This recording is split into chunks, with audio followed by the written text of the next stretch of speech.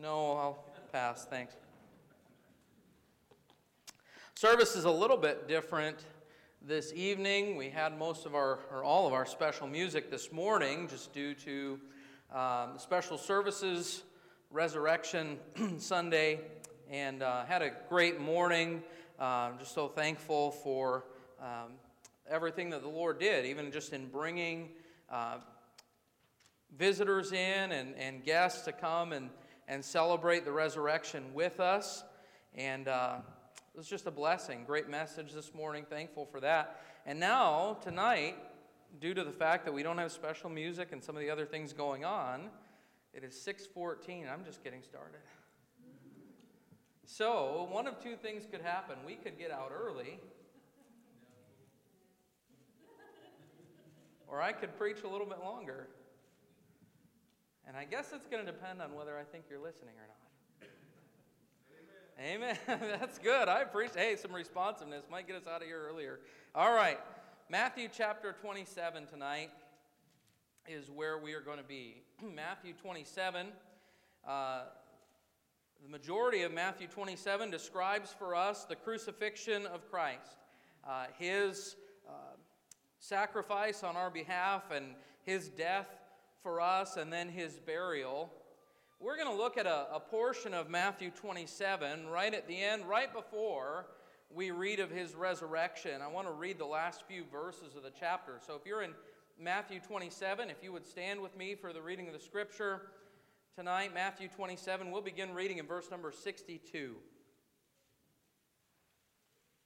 It says, "Now the next day that followed, the day of the preparation," this is the day now after Christ was crucified. "The next day that followed the day of preparation, the chief priests and the Pharisees came together unto Pilate, saying, Sir, we remember that deceiver," they're talking about Jesus, "we remember that deceiver said while he was yet alive, After 3 days I will rise again. Command therefore that the sepulchre be made sure until the 3rd day, lest his disciples come by night and steal him away, and say unto the people, He is risen from the dead, so the last error shall be worse than the first. Pilate said unto them, Ye have a watch, go your way," and I want you to notice these words, "make it as sure as you can." So they went and made the sepulchre sure, sealing the stone and setting a watch. I want to preach to you tonight on as sure as you can. Let's pray. Heavenly Father, we do thank you so much for your word. Tonight, Lord, we need your help, as we always do as we approach your word. We need your help to be able to not only understand what is here for us, but Lord, to receive it, to really understand how these truths apply to us today. I pray that you would just help us to behold tonight marvelous things out of your word. Speak to us, Lord. Encourage hearts. Challenge us.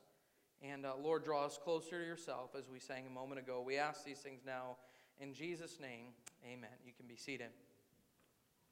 Throughout Jesus' ministry, the Pharisees and the chief priests, the religious ruling class of the day, was very concerned about their reputation and their teachings, and how Jesus' teachings, which often contradicted their teaching, would cause them to kind of be embarrassed or to look foolish. And often Jesus did just that. As they would come and try and entrap him in his words, he would make them look foolish. His answers to them would confuse them and confound them, and they would walk away with egg on their face more times than not. And now Jesus has been put to death. He's been crucified at the hands of wicked men. Of course, these men were the ones who were leading the charge in that. They were the ones who conspired to put Jesus to death. And after Jesus died and was buried and put in the tomb, I can just imagine as those men probably went back to their homes or their meeting place that night with a little bit of a smirk on their face and just a little bit of an attitude, their chest puffed out a little bit, thinking, we won. And then they went back and began to meet and talk about all those crazy things that Jesus said while he was alive on the earth.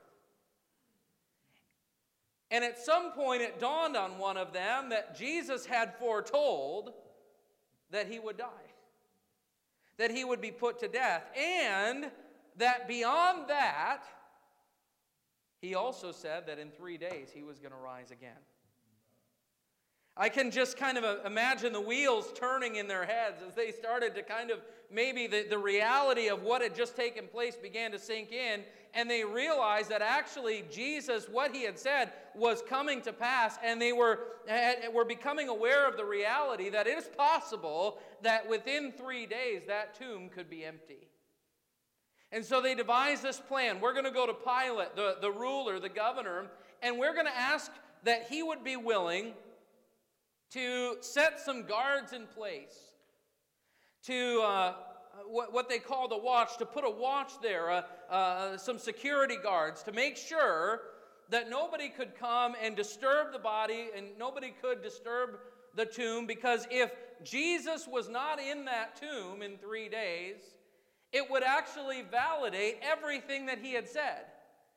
And that would actually, that would mean that their plan had backfired.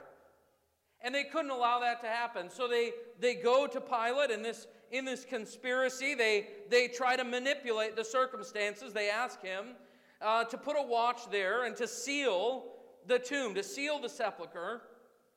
You see in verse number 66, so they went and made the sepulcher sure, sealing the stone and setting a watch. Most Bible teachers believe that what happened probably with that sealing was that stone that had been rolled in front of the door there had maybe some kind of a wax seal that they put around it so that you could easily see if that had been broken, if it had been disturbed.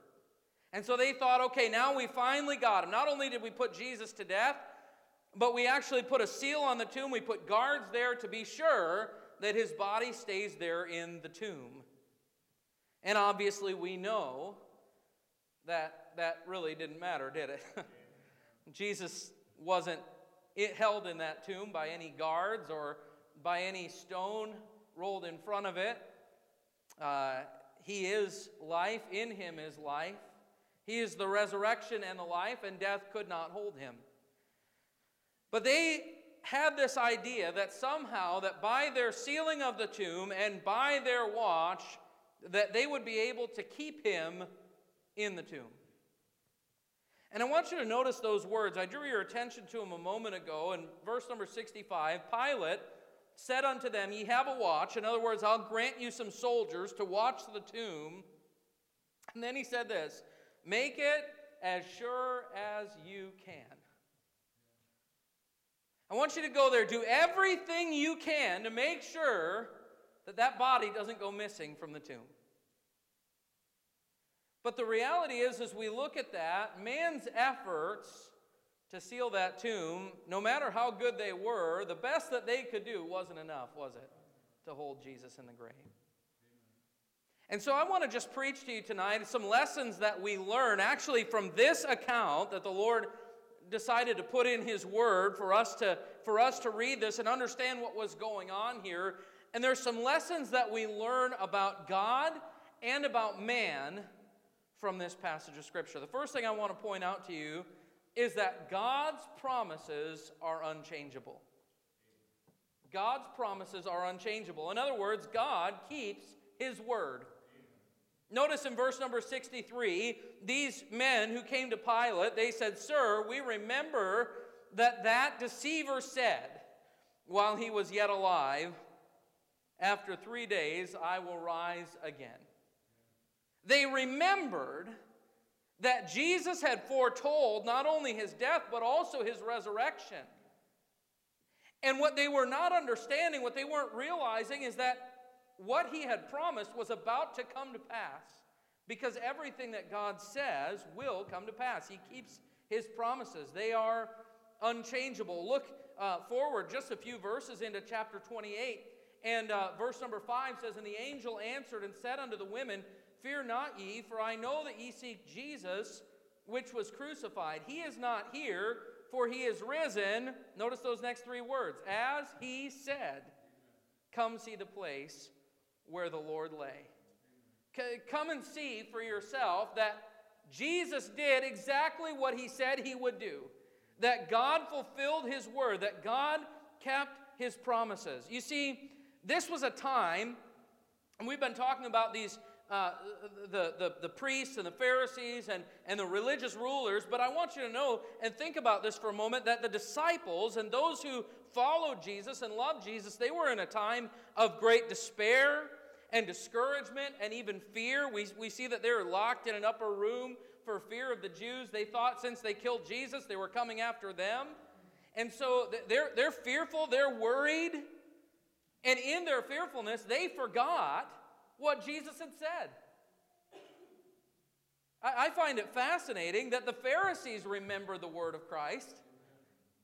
They remember that he said he was going to rise again, but somehow Jesus' followers forgot all about it. And they were in a time of hopelessness and discouragement and despair and fear.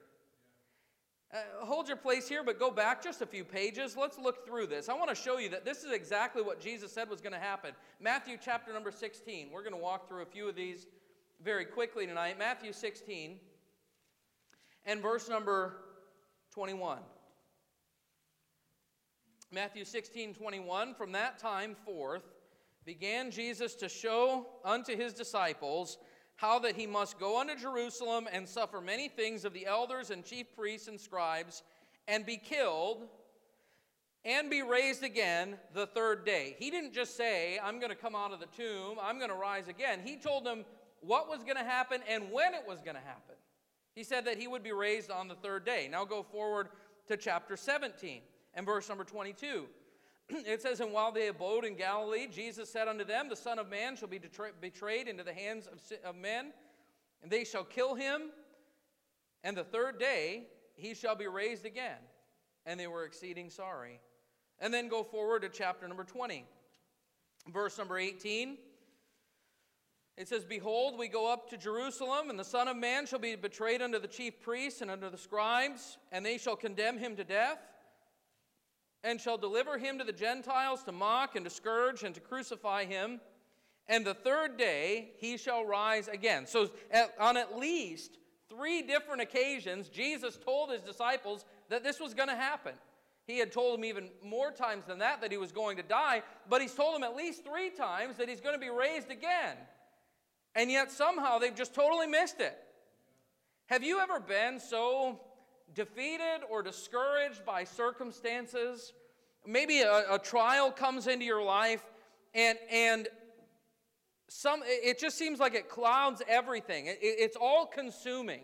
You're in a time of despair and desperation and hopelessness, and it's almost as though you either forget the promises of God or you just fail to believe them. We heard a great message this morning on faithlessness. On not believing what we cannot see. And the reality is that sometimes we become so overwhelmed with our problems that we fail to remember or fail to believe what God has said. Really, all that matters is it's not what we see, it's not what we feel, it's not what seems to be real, but it's what God has said. And if God said it, it is so. God always keeps his word. This is important for us to understand because there are times, again, as we heard this morning, there are times that it doesn't feel like God is true to his word. It doesn't feel like God is faithful. It doesn't feel like God loves us. But we are not called to live by our feelings. We're called to walk and live by faith. And faith is accepting what God has said and taking him at his word. And we can be confident that what he has said always comes to pass. It always does, because God keeps his promises. I want to show you another place, though, if you'll go with me to the book of Luke in chapter 24. Luke chapter 24, I want to show you how our desperation, our discouragement, our sorrow, fears and worries and concerns, discouragement, can actually cloud our judgment and cause us to fail to understand, to believe, and even to realize the presence of the Lord. Luke 24, look at verse number 13. It says, "And behold, two of them," this is two of Jesus' disciples, "two of them went that same day to a village called Emmaus, which was from Jerusalem about 80 furlongs. And they talked together of all these things which had happened. And it came to pass that while they communed together and reasoned, Jesus himself drew near and went with them." I want you to think about this. It says that they communed about these things and they reasoned. That's kind of a natural human response, isn't it? To try and work through things in our mind, to try and, I use the term sometimes, I need some time to wrap my mind around this. I need some time to try and understand this. I've got to try and see how these things can align and fit in my mind. And as they're trying to figure out, how does Jesus is in the tomb. They don't realize that he's risen again. They're thinking he's in the tomb, he's dead, but we had supposed him to be our Messiah, our deliverer. We believed him with all our hearts. We had given our lives to him, and now everything that we have believed, everything that we have lived for, everything that we've sacrificed for is called into question. We just don't really know if it's true anymore. And they're reasoning about these things. And in the midst of this, Jesus shows up bodily, physically, in their presence. Imagine that. Here Jesus, that they thought was dead, he's there with them, walking with them. But look at verse number 16. "But their eyes were holden, that they should not know him." Jesus was in their presence and they missed it. They didn't even know it. Look at verse number 17. "And he said unto them, What manner of communications are these that ye have one to another as ye walk," notice these words, "and are sad?" Guys, I'm listening to what you're talking about. I'm hearing your words. I'm seeing your countenance, and I can tell that you are sad. You are overcome with sorrow. You're burdened. You're weighed down. What are you talking about? And they answered in verse number 18, "And one of them, whose name was Cleopas, answering, said unto him, Art thou only a stranger in Jerusalem?" Jesus could have said, "Well, sort of, not from here. And hast not known the things which are come to pass there in these days?" And he said unto them, "What things?" I love the Lord. He is so kind and yet sarcastic at the same time. Tell me, what problem do you have that God hasn't already solved? What things? What are you talking about? "And they said unto him concerning Jesus of Nazareth, which was a prophet, mighty in deed and word before God and all the people, and how the chief priests and our rulers delivered him to be condemned to death and have crucified him. And we trusted that it had been he, which should have redeemed Israel. And beside all this, today is the third day since these things were done. Yea, and certain women also of our company made us astonished, which were early at the sepulchre, when they found not his body, and they came saying that they had also seen a vision of angels, which said that he was alive. And certain of them which were with us went to the sepulchre, and found it even so as the women had said, but him they saw not. Then he said unto them, O fools, and slow of heart to believe all that the prophets have spoken. Ought not Christ to have suffered these things and to enter into his glory? And beginning at Moses and all the prophets, he expounded unto them in all the scriptures the things concerning himself. So what Jesus is saying here, listen, your grief has caused you to neglect and even to fail to believe the clearly revealed Word of God. Why are you so foolish? Why are you so unbelieving? Because of your circumstances. Folks, we need to remember that God's promises are unchangeable. No matter what we see with our eyes, God is always at work, maybe behind the scenes, but if he said it, you can stand on it. You can believe it. Jesus said he would rise again, and he did. So we find that God's promises are unchangeable. But as we go back to Matthew 27, we also find that his power is unstoppable. His power is unstoppable. Verse 65 again, Pilate said unto them, Ye have a watch, go your way, make it as sure as you can. So they went and made the sepulchre sure. How sure was it? There was nothing that was going to keep Jesus in that tomb. You see, man, no matter how determined he is, no matter how confident he is, man is not able to change the purposes of God. If God is determined to do something, he's going to do it, with or without you and me. And there's nothing that we can do to stand in his way. God is able, God is powerful, and there's nothing that man can do to stop him. I want you to think about this, that these men, these religious leaders, they thought, at least at some point, they thought, they really believed that they had foiled Jesus' plan. They thought this man has come, he's going to try to kind of usurp our authority. He's going to come and he's going to take over Israel. And they saw Jesus as a threat to their power, to their prestige. They just saw him as a problem. So they had conspired and they thought, we're going to put him to death. And now he's dead, he's laying in the tomb, and they thought, we got him, we did it, we foiled his plan. You know what they didn't realize? Not only did they not foil his plan, but God actually used their hands and their wicked minds and their wicked hearts to bring his plan to pass. God used their sinister, devious ideas to bring about his purpose, because God's power is unstoppable. And it doesn't matter if you reject him or resist him. If God wants it to be done, he's going to fulfill it. He's going to fulfill his will and his plan. You see, they thought that they had killed Jesus. What they didn't realize is that they did not kill him. He laid down his life. There's a difference.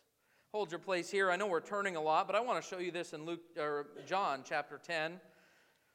This is a passage of Scripture we looked at several weeks ago. Pastor Smith was preaching on the shepherd and the sheep. John chapter number 10, verse number 14. Notice this.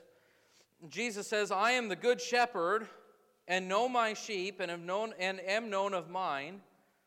As the Father knoweth me, even so know I the Father, and I lay down my life for the sheep. And other sheep I have, which are not of this fold, them also I must bring, and they shall hear my voice, and there shall be one fold and one shepherd. Therefore doth my Father love me, because I lay down my life, listen to this, that I might take it again. No man taketh it from me, but I lay it down myself. Jesus wasn't in the tomb because the Jews killed him. He said, I could presently call 12 legions of angels. He was there because he willingly laid down his life to pay for your sins and my sins. He just used their hands to do the work.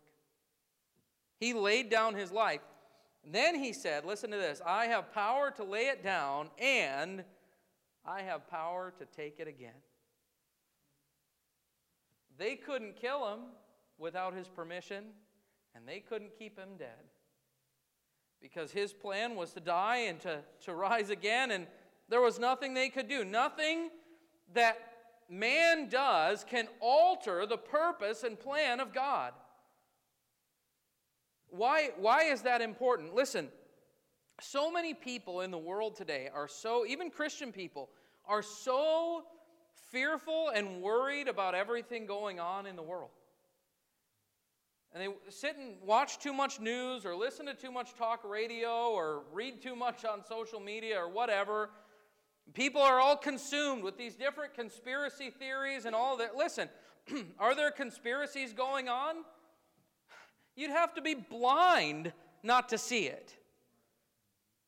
You better believe that there are things going on behind the scenes, that strings are being pulled and things are being manipulated. And the problem is, if you get focused on those things, you begin to be overwhelmed by fear and dread and worry what's going to be tomorrow and what's going to happen and how is this all going to unfold. And I just want you to know, no schemes of man, no conspiracies by man can ever thwart or overthrow God's purpose and His plan. He's in control. Yes, there are wicked men that are manipulating and moving and changing, and there are problems in the world as a result of so many of these things, but I just want you to know God's still on the throne. His power is unstoppable. No matter what they do, they're never going to be able to overthrow God's plan. Nothing can happen outside of His sovereignty and His ability to control it. It is only by His permission that wicked men have any reason to, or any ability to accomplish anything. But the truth is, folks, that the things that they're trying to accomplish, they don't realize they're just falling right into place. All the pieces are falling into place for what God said was going to happen. So God's promises are unchangeable. God's power is unstoppable. But then as we go back to Matthew 27, I want you to notice this. Man's perception is unimportant. Man's perception is unimportant. In other words, what people believe does not change the truth about what God said. Man's perception is unimportant. Matthew chapter 27, verse number 63. Listen to this. Saying, "Sir, we remember that deceiver," he's speaking of Jesus, that deceiver said, while he was yet alive, "After 3 days I will rise again. Command therefore that the sepulchre be made sure until the 3rd day, lest his disciples come by night and steal him away and say unto the people, He is risen from the dead." Here's what the Pharisees and these chief priests had determined in their mind. First of all, they had determined that Jesus was a liar. They called him a deceiver. They wouldn't even refer to him by name. They just came to Pilate and said, "Hey, you know that deceiver that you put to death, that liar?" Now, I don't know how many of them really believed this and how many of them were just trying to convince themselves of this in order to save face and save their reputation. But for whatever reason, they had already determined that they were not going to believe what Jesus said. I mean, you would think if they were wise that they would have sat back and thought, maybe we ought to wait 3 days and just see if there's anything to this. But they didn't. They had already convinced themselves, this cannot be true. And therefore, because I don't want to believe it, and I don't want to believe Him, because the Messiah isn't who I thought He would be, I'm rejecting Him, I'm refusing to believe Him, He's a deceiver. And so if in 3 days that tomb is empty, it has to be only because the disciples stole Him away. It couldn't possibly be that He told the truth. It couldn't possibly be that He is really of God. They were sure. They were convinced. But they were wrong. And then look over to chapter 28, verse number 11. Now Jesus has been raised, and the tomb is empty. And what are they going to do? Well, it says, now when they were going, verse 11 of 28, behold, some of the watch, these are the security guards, came into the city and showed unto the chief priests all the things that were done. And when they were assembled with the elders and had taken counsel, they gave large money unto the soldiers, saying, say ye, listen to this, say ye, his disciples came by night and stole him away while he slept. And if this come to the governor's ears, we will persuade him and secure you. Why? Well, because these Roman soldiers, if that body had been stolen under their watch, they were going to be in hot water. In fact, they were probably preparing to pay with their own lives. for letting something like that happen. But the chief priests, listen, they weren't angry with these soldiers. They didn't say, boy, you know what, we're going to go to Pilate. If they were smart, they would have said, we're going to go to Pilate. We're going to tell him that you were sleeping on your watch, that the disciples came, overpowered you, and took the body, and you're going to die for this. That would have helped save their reputation. But they wanted this to be very hush-hush. So they said, here's what we're going to do. We're going to give you money, and we want you to lie and say that the disciples stole him away. And if Pilate finds out about this, don't worry, we'll take care of that. But we want to make sure that nobody in the world could possibly believe that Jesus is still alive. They were so convinced that Jesus was not who he said he was, that they were going to do... this is a pretty elaborate scheme to try and produce a narrative that's totally false just to keep people from believing the truth. Folks, if you don't think this is going on today, are there false narratives out there? Yes. Are there things that are happening? Are there messages that are being portrayed just simply to keep people from believing the truth? Yes, absolutely. Why? Because Satan, our enemy, is a deceiver. He is a liar and the father of it. And he's working to deceive people. He's working to blind the minds of people. And so all these Pharisees, these chief priests, they were deceived, and they set out to deceive the people. But you see, man's perception is unimportant because none of that changed the truth of what really happened. And so they were as sure as they could be, as sure as they could be, that Jesus was still dead, and it did not change the fact that he rose. How does this apply to you and me tonight? Well, first of all, God's promises are unchangeable. Regardless of your circumstances, regardless of what you might be facing, the things that you might feel overwhelmed by, and maybe today you feel like, I know what God said, but I'm just not convinced that it's true or that it applies in my life. I just want you to know, regardless of your circumstances, God keeps his word. You can be confident in that. Secondly, God's power is unstoppable. Nothing happens outside of God's sovereign control. There's nothing that you can do or anyone else can do to overcome God's plan and God's purpose. And that applies in your life as well. Friend, you might have things going on, and maybe you're fearful about what's going on in the world or our nation. Maybe there are situations in your life, at your workplace, in your family, and you're just thinking, man, if this happens, and what if that happens, and how's this going to affect this or that? And I just want you to know God's in control, and his power is unstoppable, and there's nothing beyond his ability to control. Place it in his hands. Trust him. Trust him. You can count on his word, and you can be confident. His power is unstoppable. And lastly, man's perception is unimportant. Listen, tonight, you can be sure about many different things. You can be fully convinced, fully persuaded that something is true. But that doesn't make it so. There are people all over the world tonight that deny the existence of Christ, the resurrection of Christ, the second coming of Christ. That doesn't make it so. There are people who will stand even in pulpits and claim to be Christians, and they'll deny the reality of hell, eternal judgment, a literal devil. They'll deny the reliability of the Scriptures. They deny biblical truth. It doesn't make it so.